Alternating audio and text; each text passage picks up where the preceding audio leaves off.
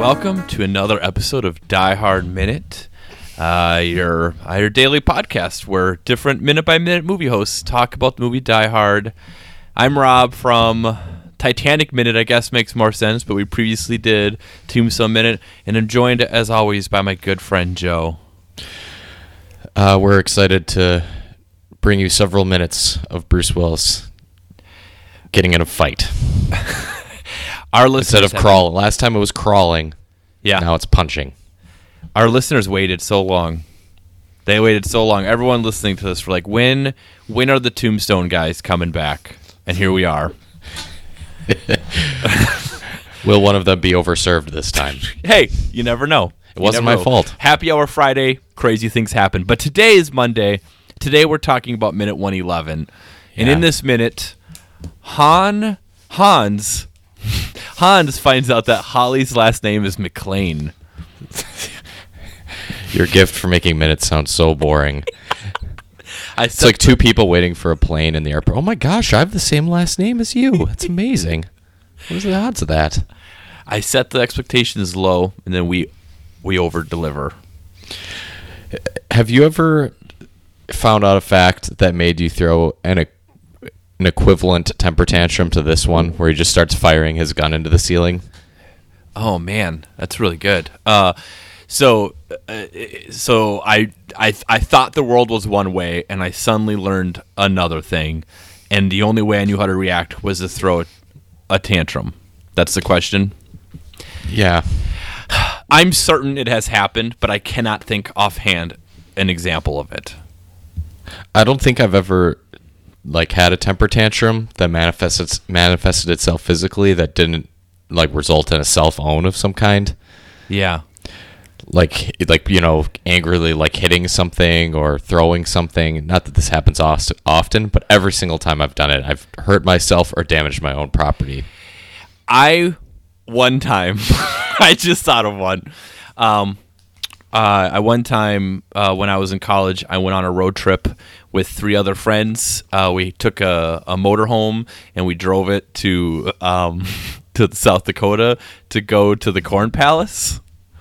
That's a cell phone right there. And my good friend, who's also named Rob, who's a guest on Tombstone Minute and on Titanic Minute, we got into an argument. I don't remember what it was about, and I got so mad. And I was so young and dumb, the only way I knew how to respond is I spit on him. Of which he responded by just spitting back at me. What if Alan Rickman spit? It would be great. This would be a perfect time to spit. How many times in a movie do you think someone has just fired their gun into a ceiling? And has it ever happened outside of a movie? For someone that was mad? Yeah, that's a good question. I think that's got to be a movie thing, is firing up into the ceiling.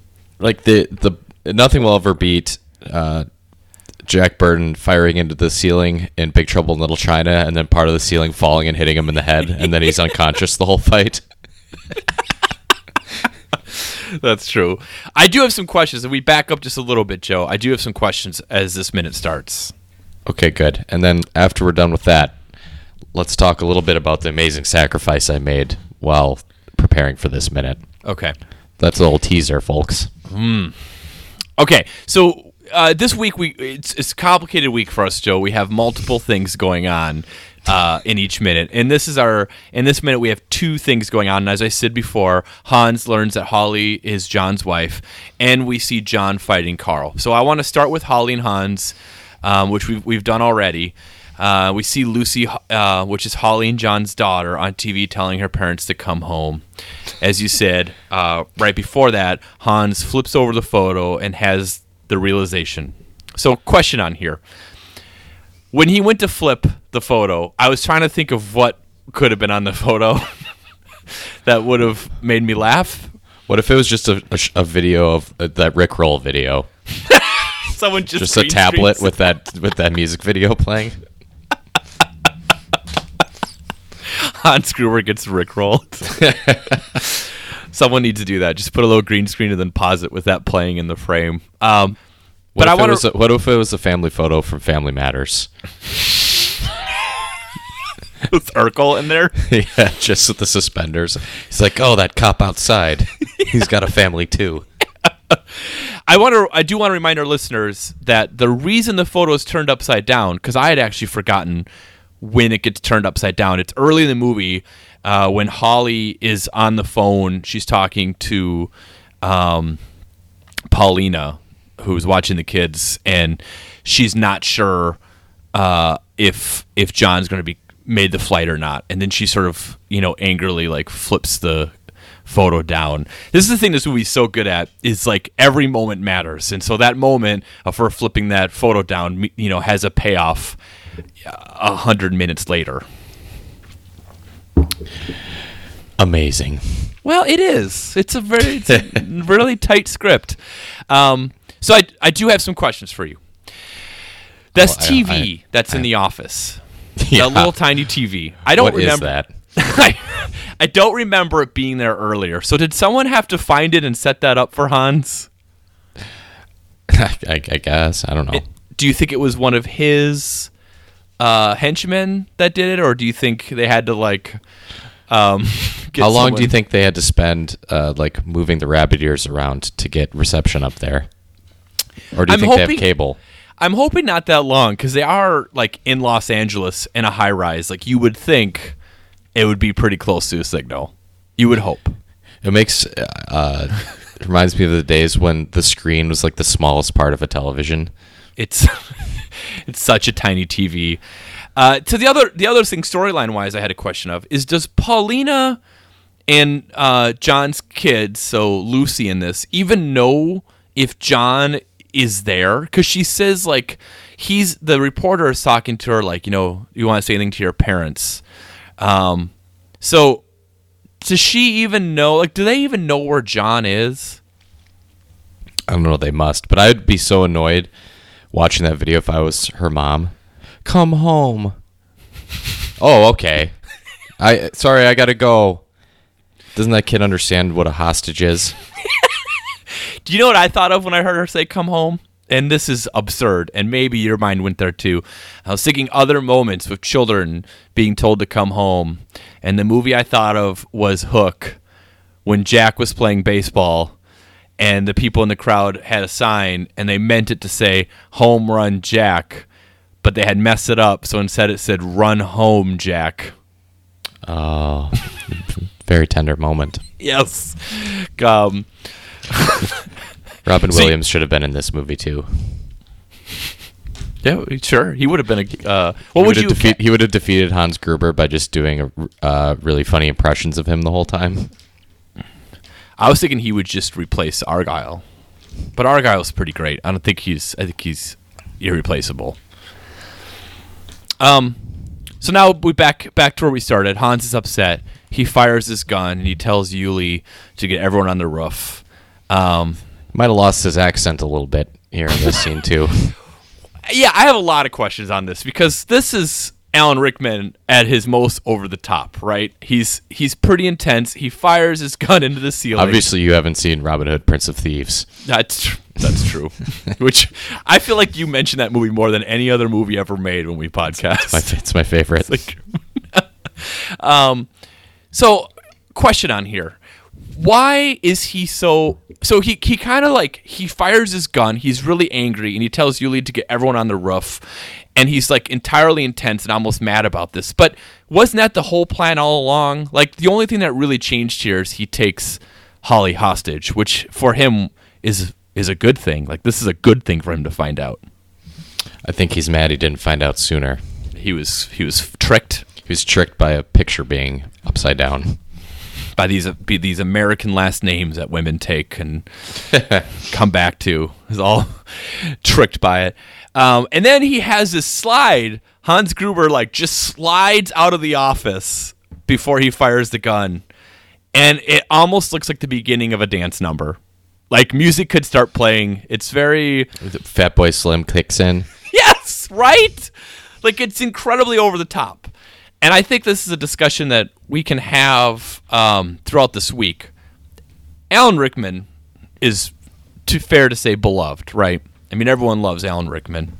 I'll fight anyone who says otherwise. Right? And and this isn't even like a post-death thing. I mean, even before he passed away, everyone loves Alan Rickman, and I did too. But like, why is his over-the-top acting okay, and other times when actors are over the top, we mock them and get mad about it?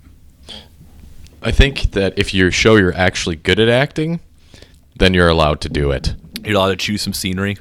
But if it's the only thing that you do, then it's like Nicolas Cage. People wouldn't make fun of him so much if he would still make good subtle movies once in a while.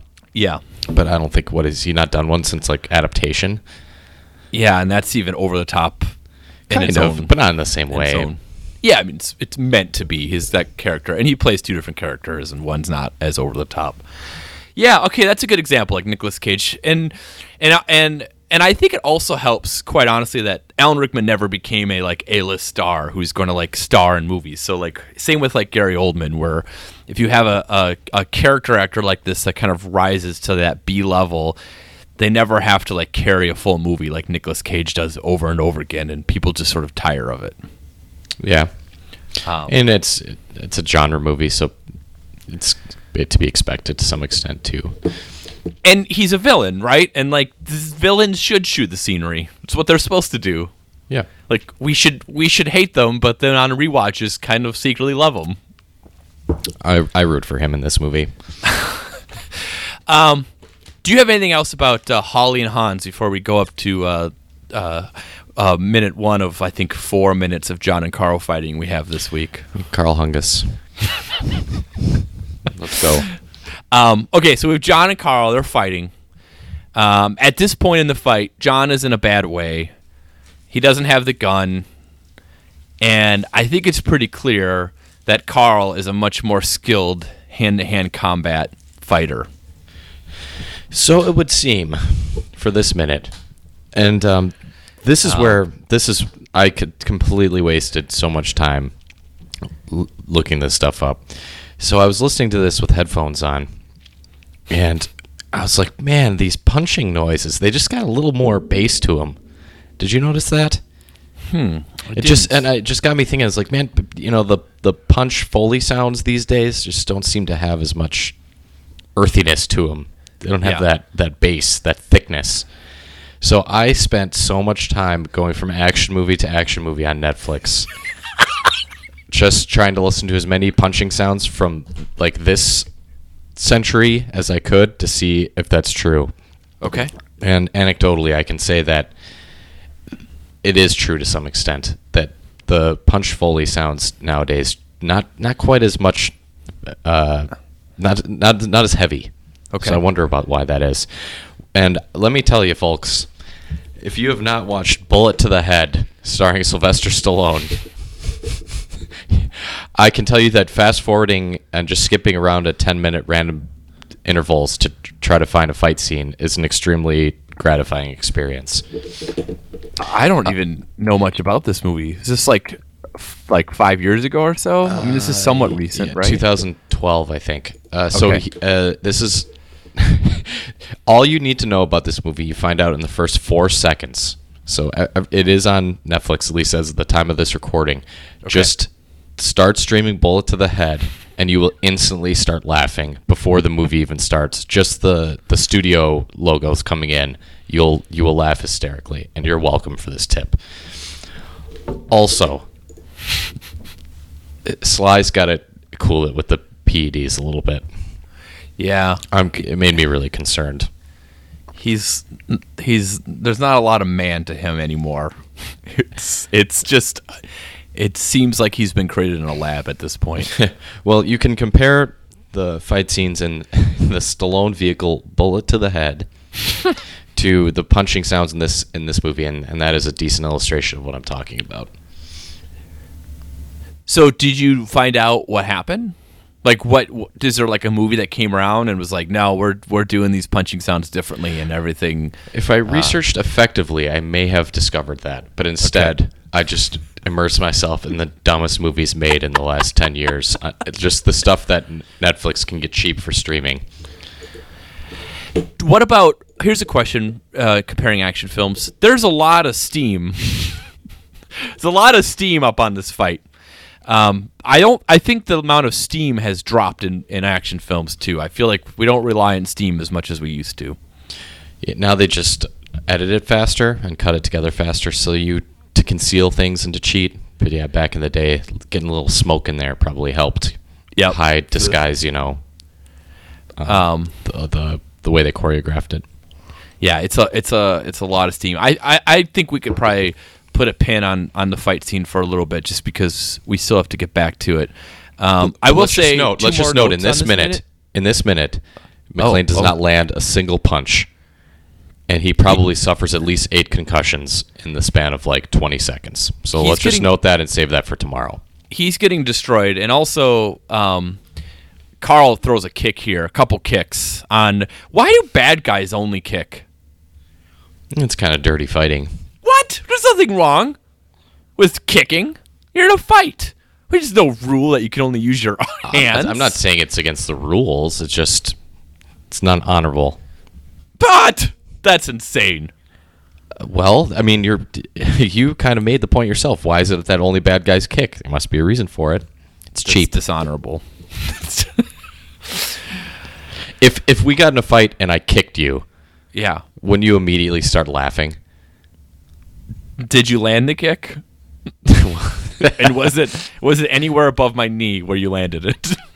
Like if somebody takes a swing at you and miss, that's one thing. If someone takes a kick at you and misses, that's automatically hilarious. I mean, this is the thing about kicking, is you're putting yourself out there. It's a high risk, high reward move. And that's just like the time you tried to kick that punching bag and you fell. Save it. Because here's probably why. Okay, bad guys generally have to only fight one person, which is the hero, right? So you could be a little riskier in your moves because you've got a line of people who've already fought him or her and a bunch of people behind you that still have to. So you can be a little riskier. Whereas the hero, you can't take risks like that. I've got another idea. The fight choreographers are racist. Okay. And it's always generally like a white hero facing off against, vaguely ethnic gang of criminals. Yep. So then the choreographers are just assuming like, well, and that's not the case obviously with this movie, but these ethnic fighters must know martial arts, therefore they kick. Yeah. Whereas our white hero's background is probably just watched boxing, learned on the streets. Yeah. Yeah, that's true. And I guess as like a police officer, John McClane wouldn't have had a lot of like karate training. Yeah, probably not. All right, well, Joe, we'll be back tomorrow with more, but do you have anything else for this minute? Nah. Well, listeners, you can go to diehardminute.com and find out more. And we will be back. We will be back tomorrow. Hey, actually, let's plug our stuff. TombstoneMinute.com. If you like the movie Tombstone, that's done. Listen to that whole thing. Binge that. And at this point, we're already in Titanic Minute. So you can go to TitanicMinute.com and listen to us talk about that movie. And like I said, we'll be back tomorrow with another episode of Die Hard Minute.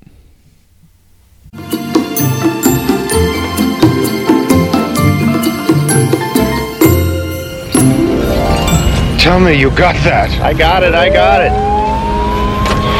Hit your heart on Channel 5.